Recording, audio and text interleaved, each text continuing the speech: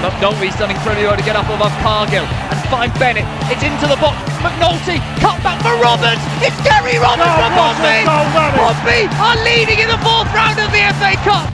Mark McNulty, but a good chance by Doyle. For McNulty on the edge. Mark McNulty scores for Pompey. Smashes it past McCormack. Won by Doyle. Finished by the returning Mark McNulty. First left blood for Pompey. They're in dreamland early here at Bratton. There's a through ball to Jamal Lowe. Jamal Lowe's onside. The flag's stayed down. Jamal Lowe, nonchalant, fantastic, brilliant. Pompey will be promoted at this rate. That is it. Pompey are champions. They won League Two in the most dramatic of circumstances. The PO4 podcast with Hugh Bunce, proud to be Pompey.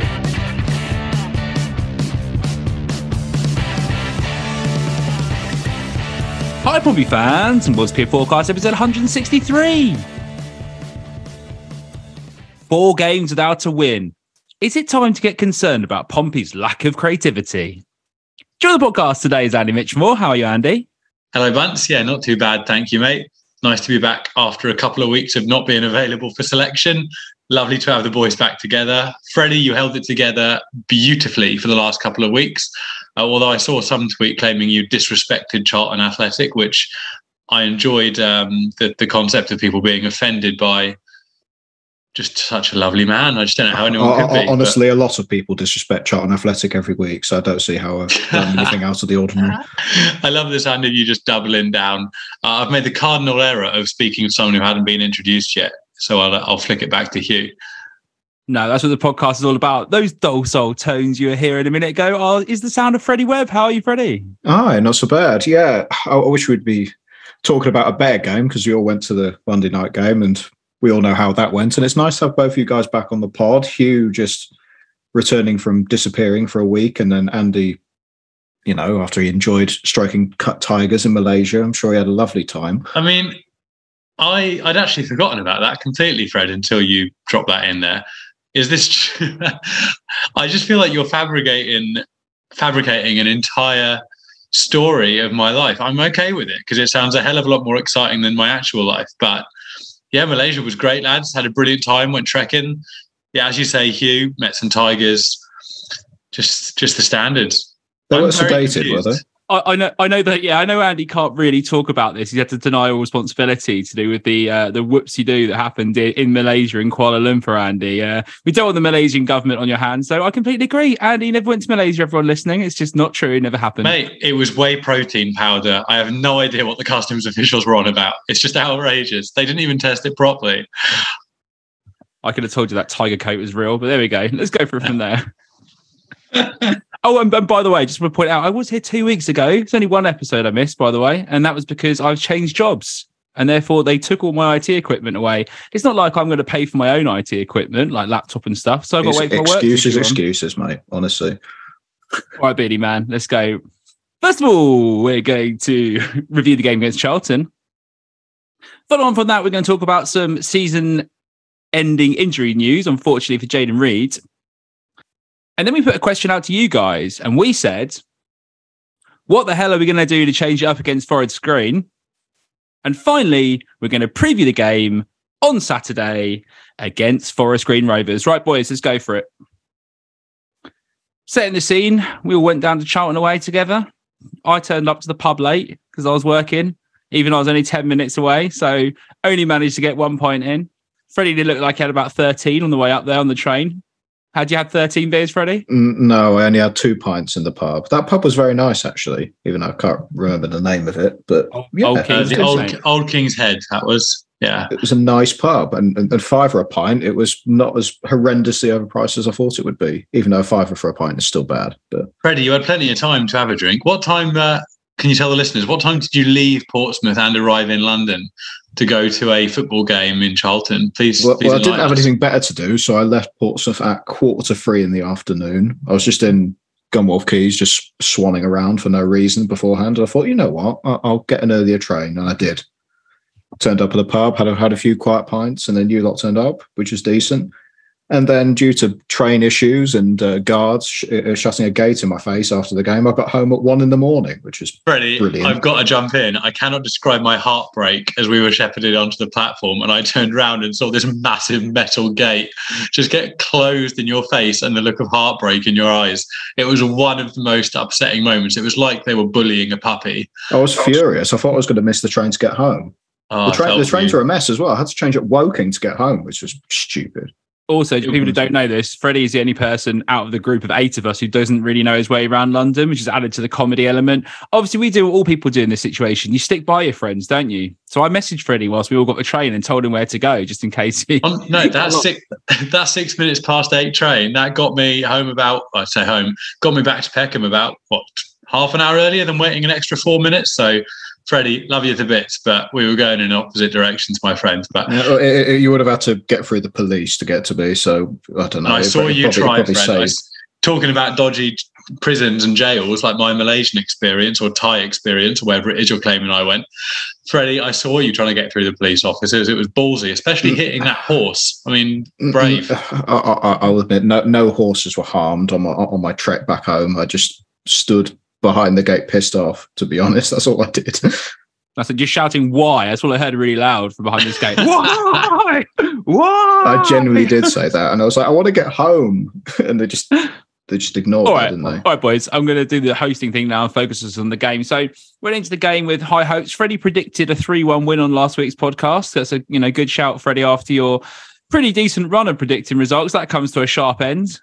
So we started the game out, and I'm just going to point out that Pompey fans travelled in their numbers. There's about 2,500 of us. Charlton, to be honest, I think they upped the actual amount of people that were there. I'm guessing season ticket holders, some of them didn't turn up, but they still count on the attendance figures, which is why it looks so empty compared to the apparently nearly 14,000 that were there. Starting onto the game, it wasn't the worst start, actually, was it? The ball was worked nicely down the right-hand side. Dale pops the ball back to Morel, who puts another cross in, a bit like the equaliser that Rico scored when he headed it in. It was that same sort of flat ball into the box. Colby Bishop gets up and makes the keeper push it over the bar. Top start. I like that. Should we just cut the podcast there? That seems like an excellent, optimistic, enjoyed the game. One highlight. I think we should call it there, mate. Forest Green preview. Well, I mean, it does lead into that because that was one of our only 2 out of 16 successful crosses in the game. So Pompey had a successful crossing success ratio of 13%. According to SofaScore, I pulled the stats from from Opta. So 2 out of 16, Freddie Webb, 13%. How good is that? Horrendous. Usually, if a third of crosses are accurate, you're looking quite good. So 13% is... Well, it is what it is, isn't it? It was dreadful. And it was not the only thing that sucked in that game. The performance sucked up and down defensively in the midfield. The tactical selection was wrong to start with. And yeah, the first half was probably the worst that I've seen Pompey this season, with no exaggeration whatsoever. Fred, you somehow managed to make that sound really quite sexual. I'm not quite sure how. What? It sucked up and down the pitch.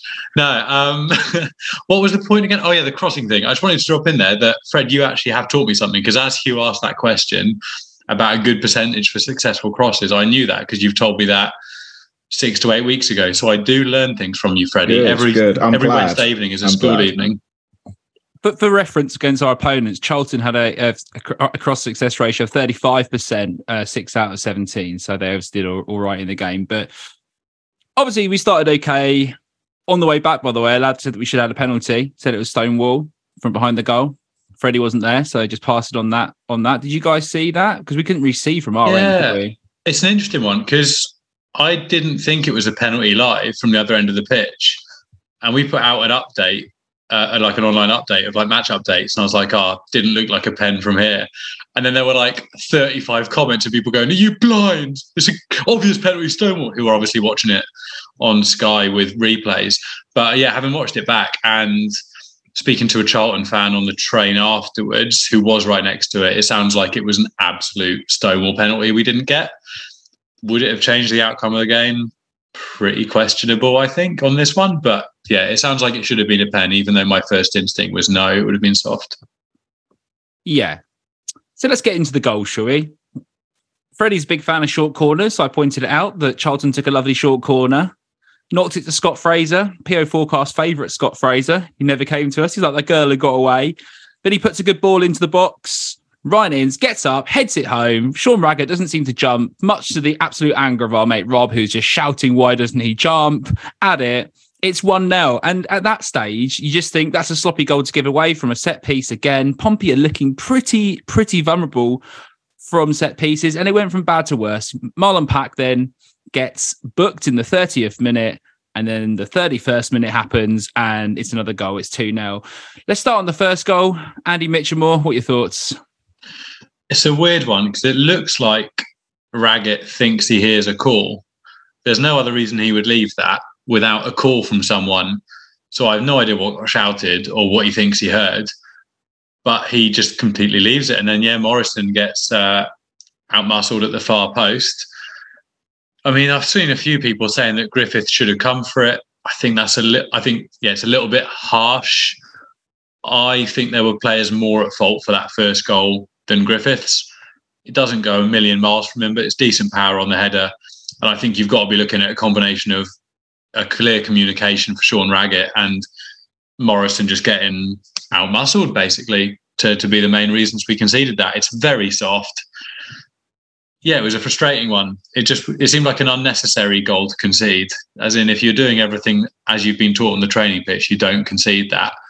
It was slightly irritating. And as you say, it pushed our friend Rob slightly closer to a stroke.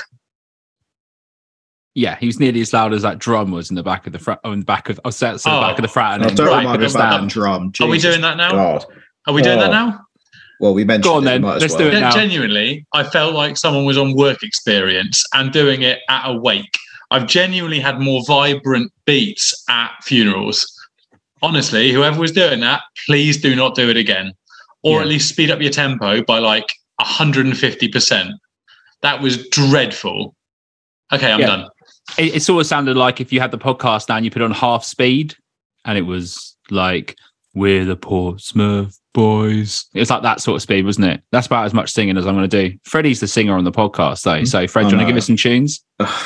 No, I think I'm too depressed by that drumming on Monday, to be honest. I wanted to throw it in a ditch. All right, let's move on. So Marlon Pack manages to get himself booked for that first yellow. It's a bit of a silly challenge, to be honest. I mean, Andy's shouting "Don't foul" next to me, and then obviously he comes in and he does it. It's just so infuriating. It was so predictable. It was like, I'm not a football guru, but it was so predictable. Yeah. Anyway, I'm going to shut up, or I'm going to go off on a rant. I've got plenty more rants up my sleeve for this week, so I'll shut up for a minute. So Pat gets booked. 1 minute later, Charlie Kirk breaks on a quick turnover. I think it was Josh Koroma who should have played the ball through straight away to Dane Scarlett, who made an absolutely great run through the channel. And all Koroma needed to do was release the ball early to Dane Scarlett. And he was in a bit of space for us to, potentially get a good shot on target at least. And he dithers on the ball. He holds on to it. And it comes back the other way. Charlie Kirk does exactly what Josh Koroma should have done. And he plays a beautifully weighted ball through to Corey Blackett-Taylor, and he just blasts it underneath Griffiths' legs. 2-0. And at that stage, we're looking around us going, it can't get any worse, can it? I think 2-0 down before half-time. You're 2-0 down before half-time. You're always thinking, it could get a little bit worse. But it was a frustrating goal to concede, because as you say, Koroma's decision-making obviously wasn't optimal. Again, live, this just shows, how much you pick up on live. Like, I thought the first penalty shout wasn't a penalty, but live I was like, that's got to be offside. Having watched it back, it's onside by about 6 yards. He's not even close to offside, but live I was like, was it off? Must have been off. Why isn't the lino given it? But again, Griffiths took a bit of flack for that from some quarters. I think it's harsh. I don't see why. It's a one-on-one. Yeah, exactly. And he closed. I know it's at the near post, but he closed off the near post. So the only way for Blackett-Taylor to score there on his right foot is the side foot into the far corner, but the defender was there. So the only place really for him to score is just to side foot it under the keeper, which he did. Yeah, I think if Koroma didn't play that horrendous ball in midfield, that goal wouldn't have happened in the first place. That's the big error for me there. A lot of people were shouting at Ogilvie for not covering enough. He wasn't in position. because of the pass in the first place, in my humble opinion. But yeah, the thing is, Ogilvie, when we're in possession, he's there trying to overlap on the right-hand side, so he's further forward than the two centre-backs. And I mean, him not overlapping on the right was an issue I had in the first half. I mean, we'll talk about the half-time changes in a minute, but he was obviously ahead of where the centre-backs were, ready for the overlap, because the ball was being played out to Owen Dale on the right, I think, was the ball that Koroma attempted. And then the natural progression from that would be Ogilvie overlaps on the right past Dale, gives Dale an option down the wing on the right. Unfortunately, because the ball's intercepted, Ogilvie's the wrong side of his man, and he's never catching him there. He's never, ever catching him. So it was just, it all comes down to that individual mistake from the decision making of Koroma, unfortunately, on that second goal. Another thing on Blackett-Taylor, he was probably my man of the match for the whole game. I think his dribbling caused Pompey problems pretty much throughout the entire game. And I've got his stats somewhere, but no, always a threat down that right hand side. Our fullbacks and defence didn't know how to deal with him. He cut into the penalty area an awful lot. Got a lot of chances. I think he had 11 progressive runs in that game, which is essentially dribbling over a third of the pitch, which is mental. I think his average beforehand was about half that. So it just shows how much space he had on that side. But no, dreadful first half. Many reasons for it, not just not dealing with Charlton's midfield, which is very good. But I think a big thing for me was that I don't want to see that back four in that setup ever again. The flattest back four I've ever seen. I don't particularly want to see Ogilvie on his wrong side. I don't want to see Robertson at left back again. The switching of play between one side to the other was so slow that Charlton were just able to press on top of us and we couldn't actually get the ball out at all, which forced Griffiths to go long, and then it's a 50-50 header between Bishop or Scarlett and the other centre half, and it just ground Pompey's attacking rate to a halt. I've just seen, reading my notes, Blackett-Taylor's dribbling 56%, which is very good. So, lots of problems. Too many problems to even go over, really. When you've got a really flat back four like that, and that was my little comment of the flattest of flat back fours in that game, you basically had then two players who sort of like to play in front of them in the centre midfield. And we'll get on to the fact that Pack and Morel are two players who are very similar, really, in the way that they try and play the game. And both of them are kind of sitting in. So you've got a situation where you've got three or arguably four centre-backs playing at the back, and then two sort of holding midfielders playing in front of them, almost sort of deep-lying midfielders anyway. And it just leads to a situation where you can't get the ball forward. There's no support. The wide triangles, which we saw doing really well at the start of the season, that passing through the thirds and getting it up, it's just completely non-existent. Tom Lowry's a massive miss in the moment in the centre of midfield. Someone who picks the ball up, drives it forward, brings other players into play and links it up. It looks right shambles. And Charlton really didn't have to do that much to be able to dominate us in the centre of midfield. What I think is quite interesting is it's such a state because we had loads of room in behind the fullbacks and in behind the defence, but they didn't really go forward very much at all, did they? They didn't really provide any overlap on either side, either fullback. So it's a bit of an odd combination of too much space in behind, too slow. You know, the defenders are all too slow to be playing together. So people like Blackett-Taylor have an absolute field day, but with no attacking impetus. Yeah, I thought that was something that was addressed with the changes at half-time. I think as much as I would say that the first half is on Danny Cowley's selection being, inappropriate for that game, I think you have to give credit where it's due, and the changes did kind of, I'm not going to use the word fix because it didn't fix everything, but they improved that element of it in terms of the overlap. I thought Ogilvie really struggled to get forward on the right, and I think that is a theme we've seen before.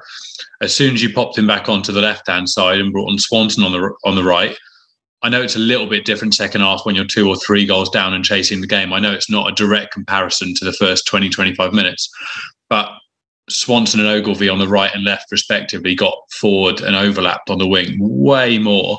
So credit to Danny Cowley for identifying that and making the change at half-time, but it should have been what we started with. Absolutely.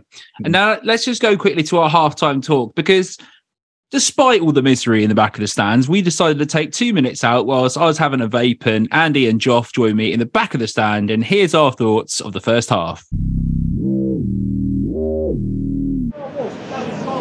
All right, it's Charlton 2, Pompey nil. Standing behind the stand here with Andy Mitchell and Joff. Boys, Andy first. How do you summarise so far the first half? That's been a wonderful 45 minutes of football, hasn't it? We've had a lovely time. That's pretty poor, pretty dire, hey? I was just talking to Proudy, and it's the first few games of the season. There was sort of an arrogance there, like a confidence, like there was a confidence they were going to embarrass whoever was in front of them almost, and there was sort of an arrogance on the ball. And it just looks like the opposite so far. First 45, they look scared to really express themselves on the game, and when they have tried to express themselves on the game individually, it hasn't quite worked. Sort of Dale is still attempting to do Dale things, which is what I want to see. It hasn't quite come off. Karoma's not had the best first 45. I think was it Karoma's ball that gave it away for the second goal? Well, yeah, he should have laid it through to Scarlett, and that dithering basically went back the other way.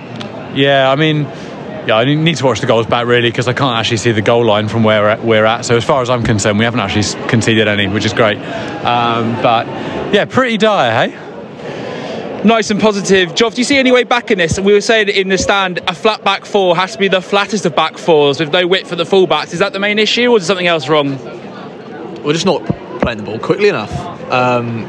We get the ball, we take one touch too many, and the opportunity to play quick balls through the lines has just gone. And unless we play with, more urgency, more intent, we're not going to break through that 4-4-2 they've got going on. It just hasn't been great, has it? What are you thinking, Hugh? It's been pretty shocking. Well, I mean, he's got to change it second half, I think. We've looked so bad. Like, it's probably the worst we've seen this all season, by far, to be honest, this half of football. It'd be nice to see a bit of width come on, the fullbacks, change it up a little bit. I don't know, mate. We've got to get the ball and pass it further forward quicker, effectively. Yeah. I think, I feel like we're wasting Ogilvie a little bit. I know he's done a half-decent job at right-back, and he's there through necessity, but when he's in the left-back position, the overlaps he provides are such a big tool for Pompey in exploiting whoever we're up against. They're on the right. I just don't feel like we're seeing those overlaps to the same extent. Whether it's a confidence thing about overlapping on his right foot, I have no idea what the issue is, but we're not seeing those overlaps. We're seeing individual errors, which, they happen, and I'm not going to pile on individual players because we've got a second half to watch. But, I mean, that booing was pretty loud for half-time. To be honest, not from any of us, I hasten to add, but there was a lot of booing around us. It was all, a 50-50 between booing and people telling the people booing, shut up? Must be about that. I'd say more boos than not. More boos than not, for sure.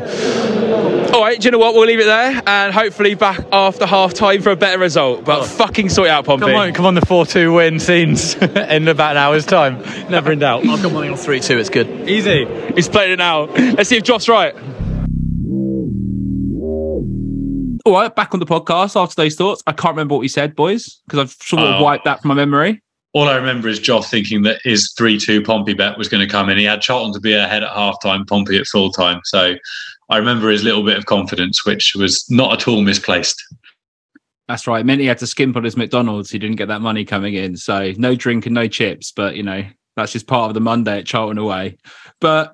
okay, let's get into the second half. So Morrison and Koroma off. I thought Koroma had quite a poor game as well. I've already touched on that. And Morrison looked very shaky in this game as well. Swanson on and Jacobs on.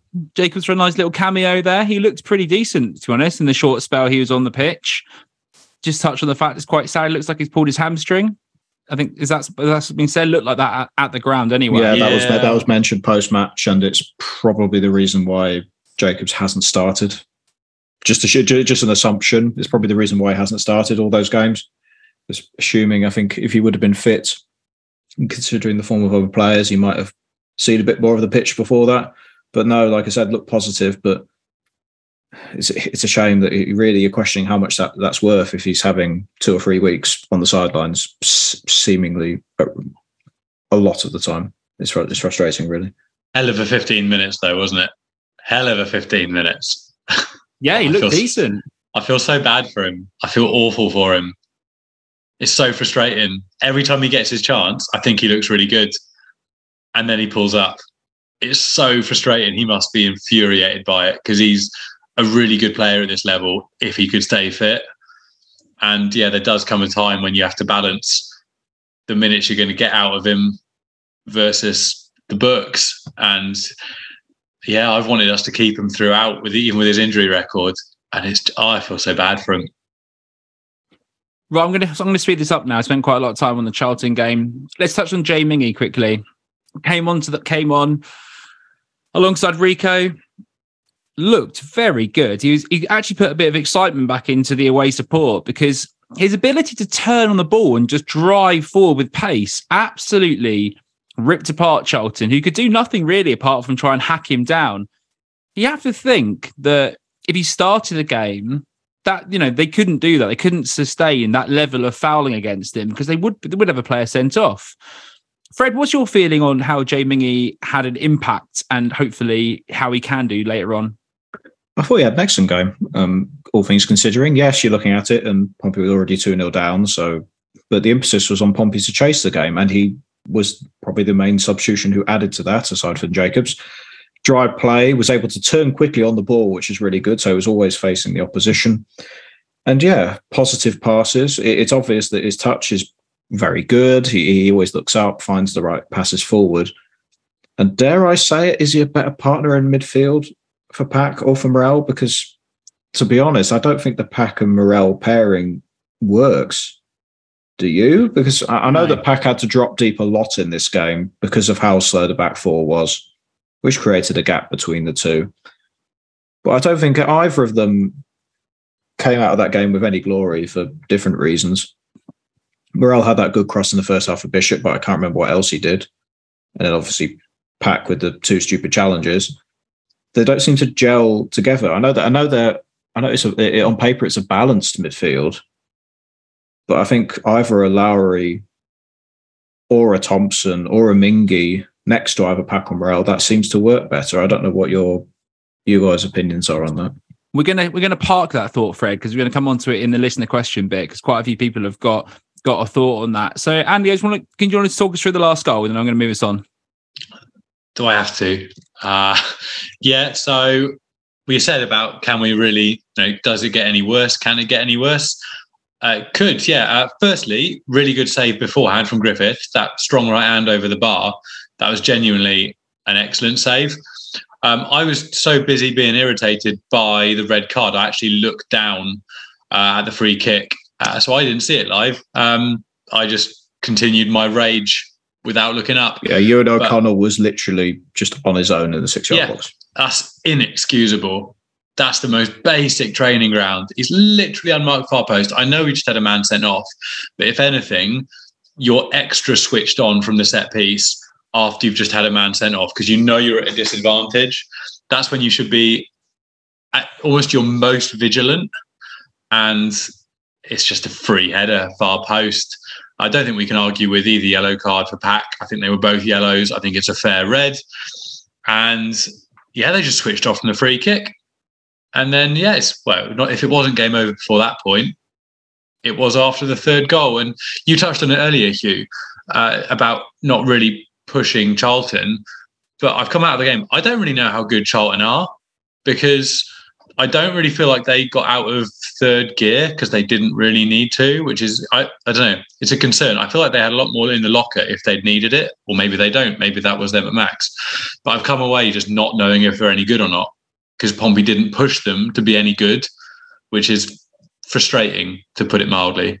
They just seemed like a solid counter-attacking side, don't they? Because their midfield was pretty much rock solid, controlled the game when they had to, and then they broke with pace with players like Kirk, Blackett-Taylor, who we mentioned, Jezerin Rak-Saki on loan from Crystal Palace. Both of them terrorised our defence a lot. And Stockley was the handful that sort of took defenders away from them. It was quite obvious what their game plan was, and it worked quite well. But I don't take away Charlton's good performance. I just take away the fact that Pompey were just completely dreadful in this game. Yeah. Booze at full time. I know Andy said about the awful defending on the third goal, and it's quite interesting. I had the interview post game with Andrew Moon with Clark Robertson, who took ownership for that as well and put his hands up, saying that he was at fault for that, which is fairly interesting. He said the performance wasn't good enough. He apologised to the fans. Said we travelled in numbers. All these things that there was apparently going to be those choice words in the dressing room afterwards, all this sort of stuff. Andy's giving me a grimace. Mate, it doesn't mean anything. It means nothing. That means nothing to me. I don't care. Like, it doesn't mean anything. It's as simple as that. It's football cliches, isn't it? It's, the door was locked and there was some stern words shared. We put our hands up and take ownership. And yeah, it's just words. It doesn't mean anything. It's a stock media interview. Let's be honest. I mean, yeah, good on him for not just denying all responsibility, which would be a massive concern, but it's just a stock media interview. I thought it was quite interesting just to hear the tone of his voice and how he spoke about it, because it was just quite obvious how poor they were. They looked like they played a game or been out on a session. They looked like they'd been out on a big odds away day session and turned not to play the game. It just wasn't good enough. Not first 20 balls, lost every duel around the pitch, and it was quite frankly embarrassing. It showed up in some of the analytics as well, especially the pressing stats, where Charlton's press, according to PPDA, was 7.42. Pompey's was 10.52, which is way above what their average is. And it just showed that basically there was no press. And that was probably largely down to the way that the back four was set up in the first half. And Pompey also probably showed that they pressed more when down to 10 men. So it wasn't as if it was like Pompey being in possession that skewed the number. They were just completely outmatched for the first 60 minutes or so, which is a concern. I thought of one way that we could make ourselves feel better. We haven't played Guess the XG in weeks, so I think we should play it now.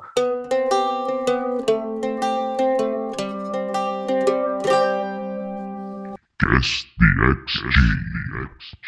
I'm going to give you guys a simple one.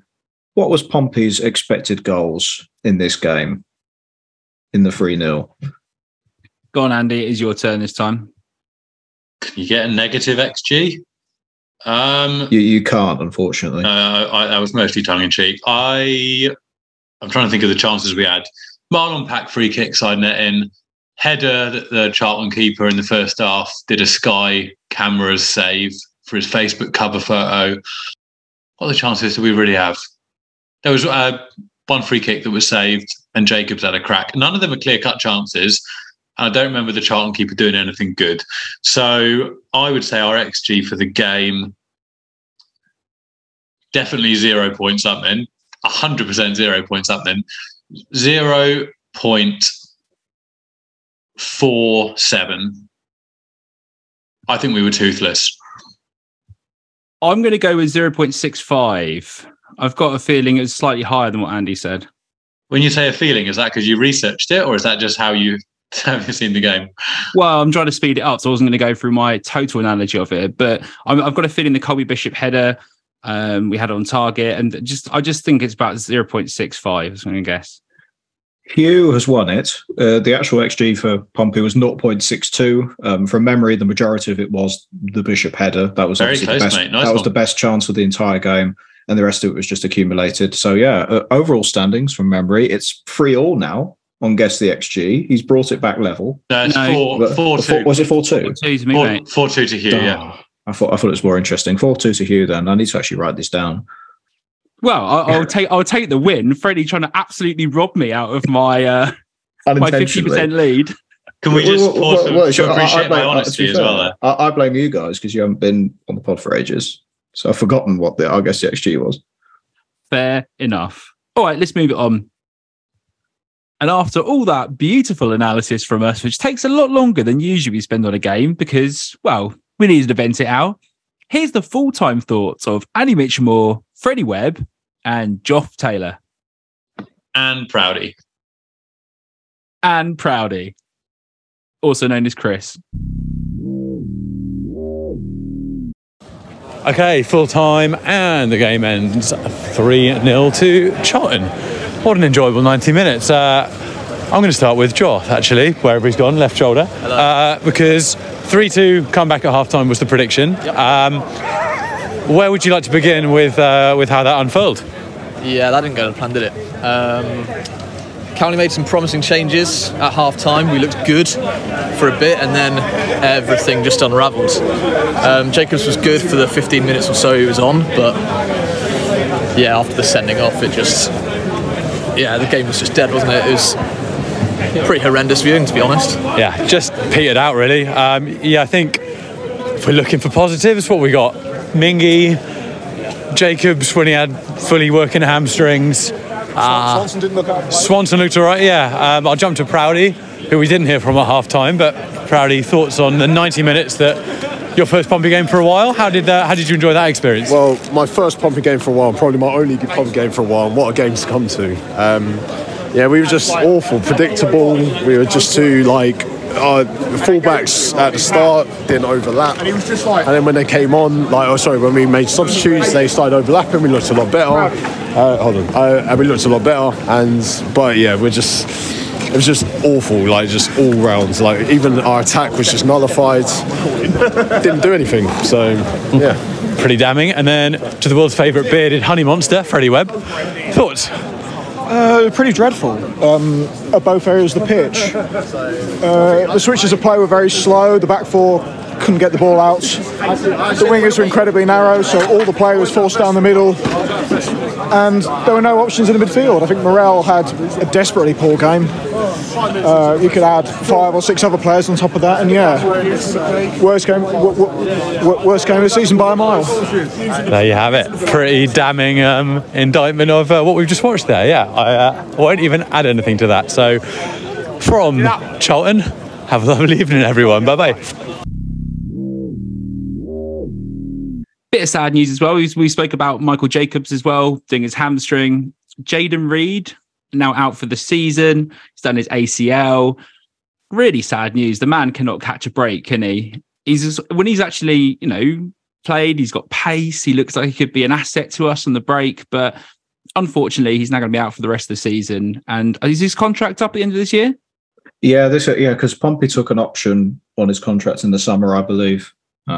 Jayden Reed. It's an ACL on the other knee as well, which makes it even worse. Apparently, it just was a freak thing, according to his Instagram statement. Not a lot else to say. Very, very gutting. It's a shame that whenever he gets close to even being in contention again, it just gets cut short, which is an incredible shame. He mentioned that last time the club were around him and gave him the appropriate support, so I hope that continues. And I just hope it doesn't end his career prematurely. Yeah. Thoughts come out from the PO Forecast boys to you, mate, Jayden. Let's hope you recover and, get back into football, because this is the kind of thing that could be, potentially a career ending, could you say? Or you have to look at other examples of positivity. Like Jack Watmore's had, repeated knee injuries, including ACL, and is now starting Championship first choice centre back. So he's sort of come through those repeated injuries. The fact it's the other knee is definitely a worry. I'm assuming that his gait his running or walking pattern would have changed because of the first injury, and maybe the angle of his knee rotation has changed because of it, and it's done damage because it's in an unnatural position, I'd assume. But yeah, I mean, if you keep getting these, then it's when you see players retiring at 26, 27, which is it's such a waste of a decent talent. So yeah, hopefully the rehab goes well when we see him this time start next season.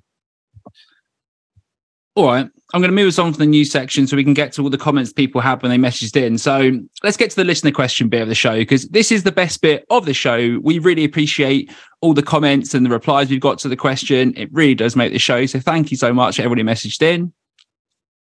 We put a question out to you guys, and we said, Pompey are currently 4 games without a win in the league.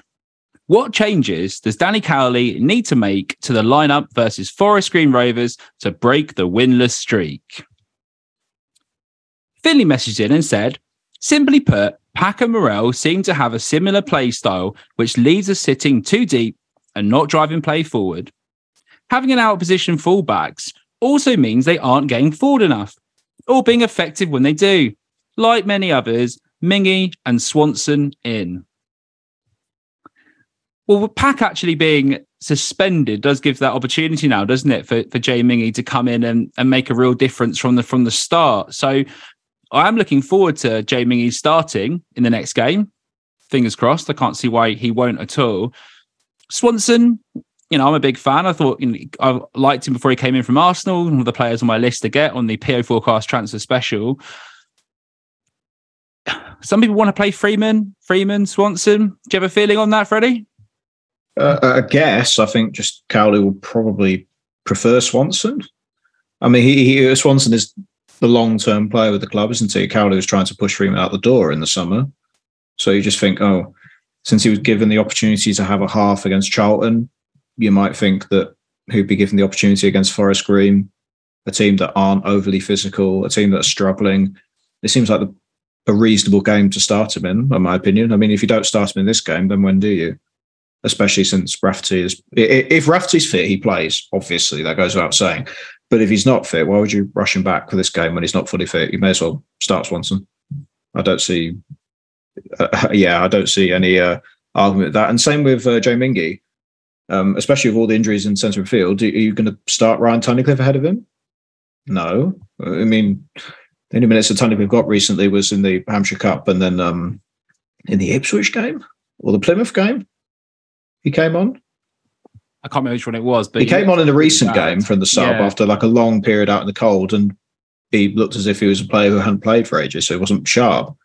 And Mingy's had a fair number of sub appearances in that time. So Mingy's the sharper midfielder, and like he said, we want a player to drive forward in the midfield. Why not put him against Morel, or put him with Morel in a pair? I could see that working.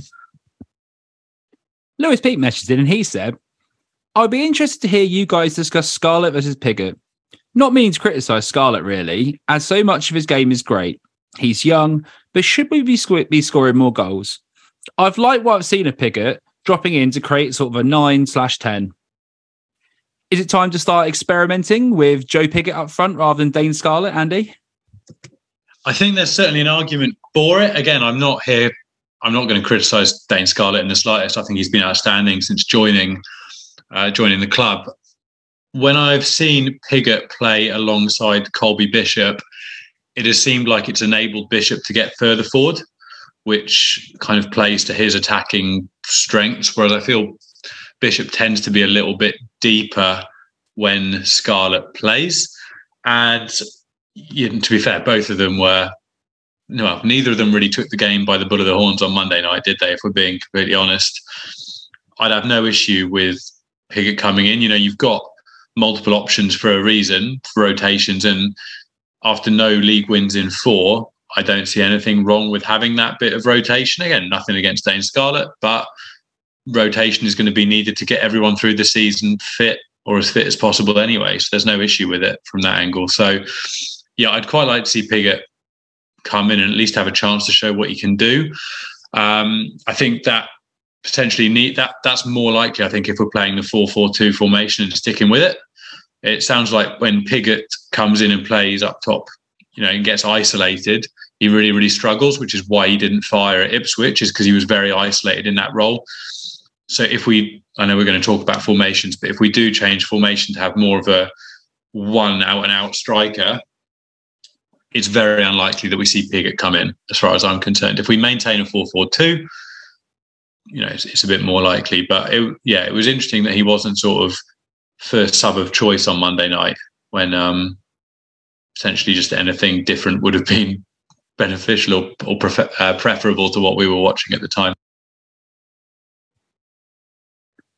Yeah, I'm not against Pigott getting some game time either, but Fred, do you feel that potentially it could even be a bit more of a like for like, or changing it up and playing Pigott in for Colby Bishop rather than Dane Scarlett? Do you think that's a more likely scenario, playing up front together? Or do you feel that Colby's needed really is try and link the play up there? I think Colby's like the striker who could, I think, do a bit of both. I think that's why he can fit in a pair with both of them. I don't really remember seeing a lot of Pigott and Scarlett together, which might work. But I think the counter argument to changing the front two is the fact that in the last 2 games, there wasn't really any service to them. Like we said, Bishop's best chance was that header in the first 5 minutes. And in the Fleetwood game, there wasn't really any clear chances at all, I'd argue. So you could keep it the same in that regard. But no, I wouldn't blame Cowley for changing the striker, putting Pigott on probably for Scarlett, I think, if he had to choose. But I don't see him doing it for this game, I don't think. I think he would make changes in the other areas of the pitch. namely in fullback and centre midfield, and probably on the left wing as well. Because to be honest, as soon as Koroma made that mistake in the Charlton game, he disappeared, and that's why he was subbed at half time. So I think Curtis will probably be played on the left wing for the next game, I think. Yeah, we're talking about earlier in the season, how it was a complete turnaround from last season, that we were scoring a lot of goals from crosses, and Colby Bishop was really feeding off those goals we were getting from crosses. When you only make 2 successful crosses in a game, one of them he gets on target and makes the keeper palm it over the bar, he's not going to be scoring that many goals. So I'm with you there, Freddie. I think we need to get the ball into the strikers rather than looking at the strikers as the issue. I think there's certainly a good argument, again, for keeping Scarlett and Bishop up top against Forest Green. Defensively, they're pretty poor. They've conceded most goals in the entire division in their 14 games so far. So they're a team that do concede. And we know from watching particularly Dane Scarlett that he can create a goal out of nothing if he gets the right service on the edge of the box, one touch and bang, bottom corner. And you do feel like, hopefully, Forest Green are one of the sides that he could really, hit his straps again. George Slatcher messages in and he says, 4-4-2 is finished. Any narrow formation played against us, and we're just going to get outnumbered in the centre. We need to convert to a back 3 and play wing backs. We've got the players to do it. Top 2, play 3 at the back, and they're destroying teams. Time for us to do the same. I think it means the top 2 in the league are destroying teams, playing 3 at the back. It's interesting, isn't it? Because some people are absolutely adamant they don't want to see us go to a back 3. And some people are really adamant we should change to it. I'm not against the idea of playing a back 3 in theory. However, we don't really have, without Rafferty, we could play Swanson, I suppose, and Ogilvie. How are we going to look with those 2 being wing backs as such? And are they good enough to be worthwhile, I suppose, dropping an attacking player in order to do that? Essentially, are they good enough to fulfill their attacking and defensive responsibilities? And that's the main question. And also changing it to a back 3, you're also taking away other parts. You're dropping our wingers, who largely have been decent this season, if you want to play the 2 up top.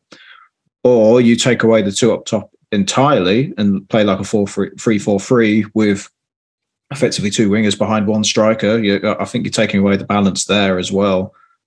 Who would you play at wing back? Would you play Connor Ogilvie and have less attacking formation? Would you actually trust Denver Hume to play on a football pitch? Because I think at wing back, that's his best position. If you are going to play him, that's where Cowley's played him mostly. Then you're also taking away one of the defenders. At right wing back, would you trust Swanson? Those are 2 young players you're trusting with probably the most important role in those formations as well.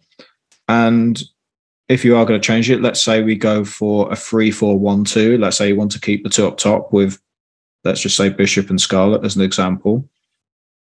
We've got too many injuries in the centre of the field. So who would you play behind the striker?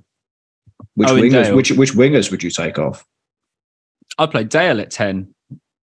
I think if you had to do that formation, I think I'd like to see Owen Dale play behind the 2. He's done so well out wide. He's done really well out wide. I'm not saying we should do that. I think the question was, who would you play 10? I think it highlights all the things that Danny Carlo would have to think about if he is to change the formation. Yeah, I think you are taking away an awful lot. I think it's difficult at the moment to argue with the formation, considering it's been so good up until this point. And it is hard to defend a formation and a tactical setup where we played against some of the better teams in the league and fallen short, arguably. And we're 2 points in 12. And in the last 2 games, we didn't really create any chances, largely down to the midfield. But currently, with the injuries that Pompey have, I think there's a personnel issue if you change the formation. And I think the problems against Charlton were largely down to individual errors and tactical setup of the back 4. Not the fact that they played a back 4, but the players they used to be a part of the back 4, in my opinion. See, Fred, I agree with some of what you just said. I certainly agree with the fact that going 3 at the back unbalances the team. I think that's absolutely accurate for me. I don't believe it's the formation that was necessarily the issue the other night. I think it was sort of the clientele and the fact that Pack and Morel didn't play well together. I think if you have our lineup that started the second half. So with Ogilvie on the left, ideally Rafferty on the right, but Swanson as a second option. And then you have suddenly Lowry back from injury. I think it's a different ball game, metaphorically, with the 4-4-2 formation. And I think it works a lot better than what we saw the other night. Yeah, I think 3 at the back, you're unbalancing everything as far as I'm concerned. And what you said about the wingers is spot on as far as I'm concerned. You're potentially dropping the players that have been in form to accommodate a formation that you're changing to make up from the mistakes from the players that haven't been in form, who then generally stay in the 11 because of the nature of the formation. So I don't particularly buy into it myself. Whatever you decide, I don't think the statement, any formation is dead, it's gone, is true. I think that's a massive oversimplification for the next 32 games or whatever we've got left. No more than that, isn't it? Because we've got games in hand, like 34 games or whatever it is. Yeah, I think it's going to, realistically, we'll probably see both formations before the end of the season, but I'd expect we'd be largely leaning towards 4-4-2 because sample size of 12 games, it's done well more often than it hasn't. Granted, the last few games haven't been quite as good to watch, but yeah, for me, that's personnel as much as the formation. Hopefully, we'll have first choice options back soon. Howley's Cows messaged in and says, feel the imbalance left from the loss of Lowry and Rafferty added to the increasing number of lads whose performances have been on the slide in an unchanged 11 in recent weeks. Culminated from Monday's showing. Excluding Jacobs, all subs gave performances that could now justify a start. I think that's fair enough, isn't it? So let's look at the team from that perspective, okay? Mingy comes on. I think he comes into the centre midfield. Yeah. Swanson comes on. I think he slots in at right back if Rafferty isn't fit. Brennan Curtis comes on. Do you think he starts over Josh Koroma? 100% yes. Yep. I genuinely think Koroma's performance was that bad. And the fact he was hooked at half time, I do think you give him the option. Even though Curtis's performance wasn't out of this world, his performance wasn't brilliant. But that trend of seeing him make that mistake and then disappearing, I'm worried about that. Again, small sample size, and he played well in the other games. But to be honest, I think considering Cowley's post-match and saying how unacceptable it was, I just assume that a change is going to be made there and other areas of the pitch as well. So Ogilvie at left back, and then do we think that's going to be it? Is that the changes that we keep? And then so Mingy in the middle with Joe Morrell, and then on the right we still keep Dale. On the left we have Curtis, Ogilvie. We mentioned that already, and the two up top stay the same. Do we reckon that's what it's going to be? I keep with Koroma. I disagree with Freddie. I think if you instill a sort of a vibe around the club or a feel around the club of, okay, I've put together a few good games and I've scored, what is it like? I don't know his exact goal scoring record. It was like 3-5 or something, or 3-6, 4-6, something like that. Then have one bad game, 1.5 bad games, you're out. I think that instills the wrong culture. And I think that Koroma has looked better, or he's looked very, very good at Fratton Park, potentially more so than away games. And as a result, I'd keep him. Although having said that, Forest Green is away. So I've just kind of contradicted my own point there, but I like doing that. I'd keep him in personally. I don't see Hackett coming into the side at right wing either, do you? I don't think his performance was that brilliant when he came on either. No, I think Dale was a little bit left out to dry. When you look at the heat map on the right-hand side, you see him drifting into the middle, and that's because he's getting absolutely no support from the right wing back originally, especially in the first half when he played the majority of that game. So keep Dale out wide, get him some support, get Swanson to overlap around him, and then I think with a bit of pace, Dale's going to cement that place, and he has been one of our better players all season, let's be honest. Callum Penny messaged in and says, 100% Mingy has to start. Made a good impression of himself in the Charlton game. And I'd like to see Swanson start at right back and drop Ogilvie back to left back. Well, Callum, I think you're right on point with what we're saying already. There's one other thing we didn't discuss. If you want to play Ogilvie at left back, would you drop Robertson out of the team, or would you play him at centre half instead of Morrison or Raggett? Or would you keep the Robertson at centre half, Morrison out, is my opinion. I just think Morrison's looked very sluggish in the last few games he's played. And if I had to pick two to play together, I'm actually going to put Robbo in the middle there with Raggett. I actually think so too. I don't think Raggett's had a brilliant few games either, to be honest. But I think which one to pick. I thought Morrison definitely looked the most unstable out of those two. And I think whenever Robertson's played at centre half, he's looked assured. He's more comfortable on the ball, which helps. And I think not being dragged out of position out wide will help him, I think. So I think that's another change that I personally would make. I'm not sure what you think, Andy, if you would keep the centre-half pairing the same or if you'd change it. I mean, it's difficult, isn't it? Ideally, you want to be consistent with your centre-half pairing, and Robertson has been playing out on the left. So it's a very different role suddenly coming in to play centre-back. Having said that, Morrison didn't have a good game on Monday, but I think has looked generally fairly good alongside Raggett. I mean, I think this sounds very sitting on the fence. I think you can genuinely make a decent argument for both and not be completely out of line. I would probably go Raggett, and I'm going to stick with Morrison just because the more time you have with two centre-backs playing together, the better. But sort of conversely, I wouldn't be outraged, angry, furious if I saw that change had been made and Robertson came in for Morrison. I feel, though, that's based on the idea that the centre-back pairing's been good. And I think it's now 7 games without a clean sheet. I don't think they've been good together. And I think there's a good argument for that reason to pop Robinson back into the middle there, where, arguably being one of our better defenders in the centre there, more comfortable on the ball. It's not like he's a left-back we're putting into centre-back. He's been playing out of position. He is a centre-back. So I'd like to see Robinson come into the middle, really, with Raggett. Yeah, again, I think you can make the argument, but we've only conceded one more goal than Plymouth, who are top. So it's obviously not been a complete horror show, although, granted, Monday night was very, very bad, not disagreeing in the slightest. Over the course of the season, we've conceded, 15 in 14 games, compared to Peterborough above us, who have conceded 17. Wednesday and Ipswich have conceded 12. Plymouth conceded 14, although my argument is rapidly falling apart here because we've played 2 games fewer. So, yeah, in the interests of balance. Liam messaged in and he said, "We'd like to see Swanson starting at right back and Ogilvie at left back." Agreed, Liam.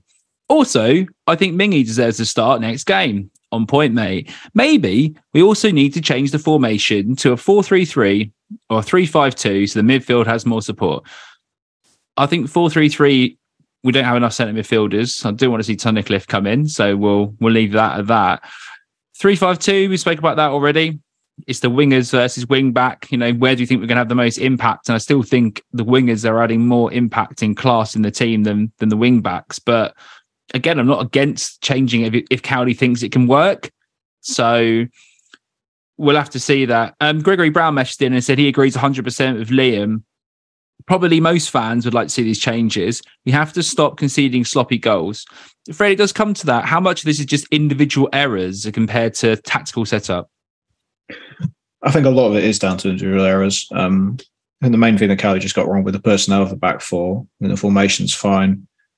And like you said, if Koroma doesn't make that mistake in the midfield, then we don't concede that chance. If Pack doesn't size somebody down in the second half when he's already on a booking, they don't concede the free kick in the first place, and then there's not that horrendous bit of defending for the third goal. We gifted them those 2 chances. You could argue about even the first goal as well if you wanted to. Yeah, it's definitely. I definitely think it's down to individual errors, which will hopefully iron themselves out in the next game, and then make a few changes as well, just to keep it a bit fresh, I think. And we say that every week. It's down to individual errors that will hopefully iron themselves out. We say it every bloody week. We have done 163 episodes of this podcast, Andy. I think we've said many things several times. I think we've said individual errors 161 out of 163 episodes. Having said that, I don't think I joined till episode 40 something, but that's another topic for another day. Pompey Kong meshes in and says, "Praying the Rafferty and Lowry are back fit. We'd love to see Mingy given a start. He's looked sharp when he's played and looks to want to get the ball forward and run at defences." Haven't been impressed hugely by Dale. Maybe time to bring Curtis back in. Jacob's injury a concern. Well, I don't want to put Curtis out on the right. He's just generally awful out there, in my opinion. He just doesn't seem to know quite what he wants to do out on the right-hand side. His link-up play is not good. So, yeah, it doesn't seem to work with him playing out right, in my opinion, even though he's right-footed. I've been pretty impressed by Dale, generally speaking. I just think he's not getting much support recently. So he made some really good runs, actually, in the Charlton game, where he was breaking through, making runs in the channel, and just didn't get the ball to him. Those sort of slightly earlier runs where he was making, a bit like we spoke about Josh Koroma not playing Dane Scarlett through. Owen Dale was doing that quite a lot in the first half and just not getting the service. So I'm definitely not holding that against him personally. I don't know what you think, guys. Yeah, I'd agree. I think he's impressed me over the course of the season so far, and he just was not getting the service Monday night. And you could see him getting frustrated, progressing into angry, progressing into furious as the game progressed, and then sort of back into frustrated for the last half an hour of the game. I think it'd be very harsh to drop him. I think you're looking at other players on the team sheet first before you get to Owen Dale in terms of causes of issues in the last few games. Alpha John messaged in and says, hopefully the Cowleys have finally realised the system with our fullbacks out of position doesn't work. If Swanson and Mingy start Saturday, personally, I can see us running riot. That's a bit of confidence there, Alfie John. Like that. Why not? Running riot. We'll talk about if we agree with that in the next bit when we do our little Forest Green predictions. But agree, yeah. Let's get Mingy in. Let's get Swanson in. Let's see if that makes a difference. We're playing actual fullbacks in position. Dave Laura messaged in and says, Cowley made the mistake that Kenny Jackett so often did. Respond to an injury by moving a member of the first team, thus weakening two out of positions in one go. Nagging suspicion that he was avoiding a tough decision at centre-back. Morrison surely made that much easier with his performance on Monday. Agreed, it was pretty dreadful, and that's part of the reason why I want to move Clark Robertson into centre-back alongside Sean Raggett. I think that, both those changes due to injury followed the same trend where Robertson and Ogilvie both had good games to start off with while playing out of position. So Cowley trusted them for a little bit. And then you just saw the performances slowly decline and the back four in general slowly decline performance-wise. And you just thought, can we make those decisions sooner? I think he probably will in the Forest Green game. I don't see the same back four coming out again. I think the weaknesses are too hard to ignore at this point. Dave continues, as for the rest, I've tweeted before about Morel. Bizarrely, poor points per game when he's in the side. He looks all right, but our best form for last season and a bit has always been when he's injured or suspended. And our worst form has coincided with him being fit. I think it's fair to say that Joe Morel, I will not completely agree with Dave, but has not really looked that impactful in the middle of midfield. I think he's a really good player. I do really rate Joe Morel, but the system in the middle with Pack and Morel isn't working. Is it either or? Can we only play one of them? And if so, you got to think that when fit, Marlon Pack's going to be the player that gets the nod. I think so. When he's not suspended, absolutely. I mean, Morel's obviously going to be missing when he goes to the World Cup, which Wales are inevitably going to win. But so we're going to have Marlon Pack as the only real, firm choice out of the two of them at that point. But he hasn't hit the ground running since his injury, has he? He hasn't looked the same player since sort of coming back into the team, whether it's to do with minutes under his belt or if he's still got a niggle from that injury and isn't fully fit. I don't know, but he's not looked for me the same player since coming back into the team, which physically hurts me to say at the moment. But I wouldn't be starting him and Pack together. And overall, I'd be starting Pack over Morel, I think. I'm just going to wipe a tear away from my eye and hand over to Freddie Webb. I think I agree with you. I think those midfielders are too similar. I think there's more forward drive when Lowry's in the team next to Pack and more defensive stability when Louis Thompson's in the team next to Pack, which frees up Pack a bit more. I don't think Joe Morel's performances since coming back from his niggling injuries have warranted a lot of loyalty, I don't think. I think he's been okay in some games, had a couple of assists here and there, but he hasn't contributed as much as I would have liked, which is a shame. There's that whole argument of him saving himself for the World Cup, which Cowley refuted in the news recently, saying he's not thinking about that at all and he's slowly getting better in training every day and that type of thing. But I guess it's something to keep in mind. I do think he starts against Forest Green with Jay Mingy, unless Tom Lowry's fit. If Tom Lowry's fit, you probably play Morel and Lowry, I think, even though Mingy's played relatively well in his appearances. And yeah, but it's a shame that the Pack-Morel pairing doesn't work. I think I heard someone in the stand compare it to Gerrard and Lampard, which was a strange comparison, but hey, it is a thing. It's not always the case that two good centre midfielders work together. That was funny as well, wasn't it? It's a case of both of them great players don't work next to each other. The Lampard and Gerrard. I thought that was on Twitter, but maybe it's in the stand. Who knows? All right, boys, I'm going to move us on now. Let's talk about our preview for the Forest Green game in general. Fred, take us away with this. Well, Forest Green's form in the last 5 games is 1 win, 1 draw, 3 defeats. They've got a lot of notable players missing from last season. Matty Stevens, as far as I'm aware, is still injured. He was their best striker last season. They also lost a lot of players in the transfer window, including Ebu Adams and Nicky Cadden, who I've both liked. Some notable players who play for them: Bailey Cargill at centre-half. I think he's a good centre-half, and not just because he's in the intro song. I generally think he's fairly reasonable. McNulty gets up above Cargill. No. Cheers, Andy.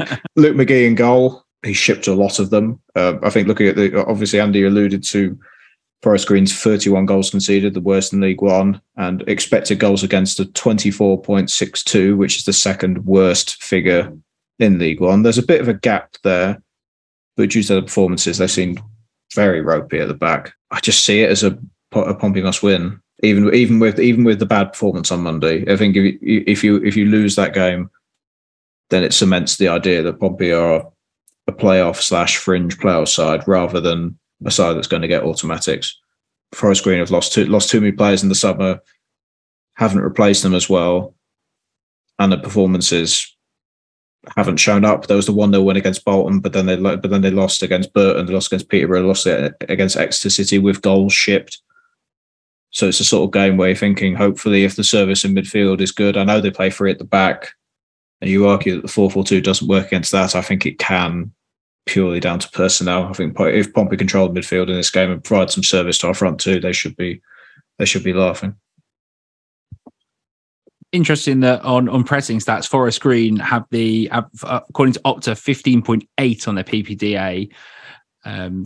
Third least pressing team in the league. Only Morecambe and Cambridge sit deeper and don't press in the front as much as Forest Green Rovers. Andy, do you think that kind of thing will actually benefit Pompey, that they're not going to depress us? Or do you think a bit like in the Charlton game, I suppose there was a little bit of a case of being hit on the counter-attack and maybe we could be vulnerable to that? I think I lose count of the number of times we lose possession in our own first third. I think we are very strangely very susceptible to the type of press that we try and exhibit ourselves. They seem to be very good at doing it and very poor against defending it. The Pompey side. I think with Forest Green, I watched some random vlog that appeared on my YouTube homepage that was someone at Forest Green vlogging their game against Exeter City towards the end of September, and the fans were full on turning on the manager. They lost that game 4-0 at home, and they were calling for the manager to be out and singing at him to be sacked at that game. And since then, they've lost to Burton, they've beaten Bolton, got thrashed by Peterborough. They threw away a 2-goal lead against Port Vale up the Ellis Harrison, and then last night won in the Football League trophy. So they haven't exactly set the world on fire since then. So you do feel like it's a game where if you get on top early doors, this is such a cliche, if you get on top early doors, the fans are going to turn, which you can say about 22 out of the 24 clubs in League One, I'd imagine.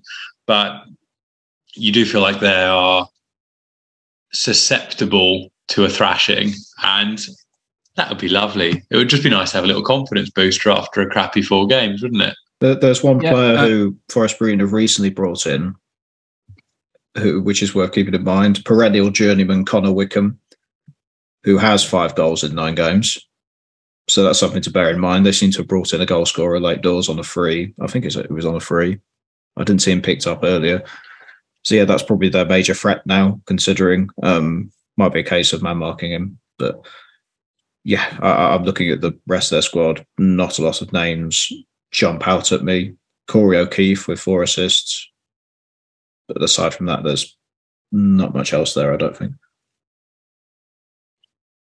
Yeah, and just to talk about Andy was saying about us not being good against that press and getting turnovers in our own half, for instance. Forest Green, on turnovers that they've created in the final third, 5 in total, and none of them have actually led to a goal. So they've had 5 shots, basically, that have come from it. That is the least out of any team in the league, and they've created no goals from their forward press either. So that could be beneficial to us. It might allow us to get on the ball a bit more, allow our players to get forward a bit more, allow us to pass through the thirds, allow us to get a little bit further forward. So I think that will help us from a stylistic point of view, especially playing away at a team where there could be a bit of pressure here. We haven't won in 4 games. We're going to a team which a lot of fans will actually feel we should be winning this game. And we'll have to see if they can bounce back, really. And that's going to be quite an important sign. If this team can get a solid win against Forest Green here, we can maybe steady the ship and get it back on track. If we don't, I think we're going to be asking a lot more serious questions after this weekend's game. Before I ask us for our score predictions, boys, I did reach out to the Forest Green podcast, the Heavens Devil podcast. They couldn't come on the show because they're now in New York, so living the dream. But I did ask them about Richard Hughes, or Rich Hughes, as he's known as. Let's not confuse him with the prolific midfielder that we had playing for us before, back in the day. But I asked him what he thought about him, and he said Rich was phenomenal for us. It was the most important piece to our League 2 survival, League 2 steadiness, and then our promotion to League 1. He found so many big club academy failures, aka broken toys, who everyone gave up on, but then turned out to be amazing. Kane Wilson's probably the highlight. He found diamonds from non-league teams who have done outstanding. And most importantly, he found guys who fit the character and culture of the team. Our players and dressing room had an incredibly positive bond, all great humans. He went on to say he did an outstanding job finding Rob Edwards last year and Ian Birchall last year. He said in his opinion, although some fans disagree with that at this moment in time. Apart from his outstanding work in football decisions, he's a great guy, kind, honest, transparent and humble. It's the biggest loss to them this season, and he's not convinced they'll stay up due to the fact he's gone. That's quite nice to hear about our new director of football. It's one of the questions I wanted to ask him, so you got him to send it over. So there we go. Little update on our new sporting director. Right, let's get back into the score predictions, please. Annie Mitchmore, I want to know your score prediction for Saturday, please, and any goal scorers. 3-0, Pompey win. Scarlett, Dale, Mingy.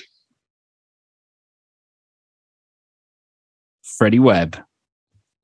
I'm trying to remember my prediction because I actually gave one on the radio yesterday, but I can't. So I'm going to go 2-1 Pompey, Colby Bishop brace. I do remember saying that. And for Forest Green, Connor Wickham. What are you going for, Bunce? Due to the sort of the stylistic points we pointed out here, and maybe having a little bit more time at the back, hopefully alleviating any defensive errors, I'm going to go for a 2-0 Pompey win. Colby Bishop and Owen Dale. All right. Andy, before we finish the podcast, I've got to say that is a fantastic top you're wearing.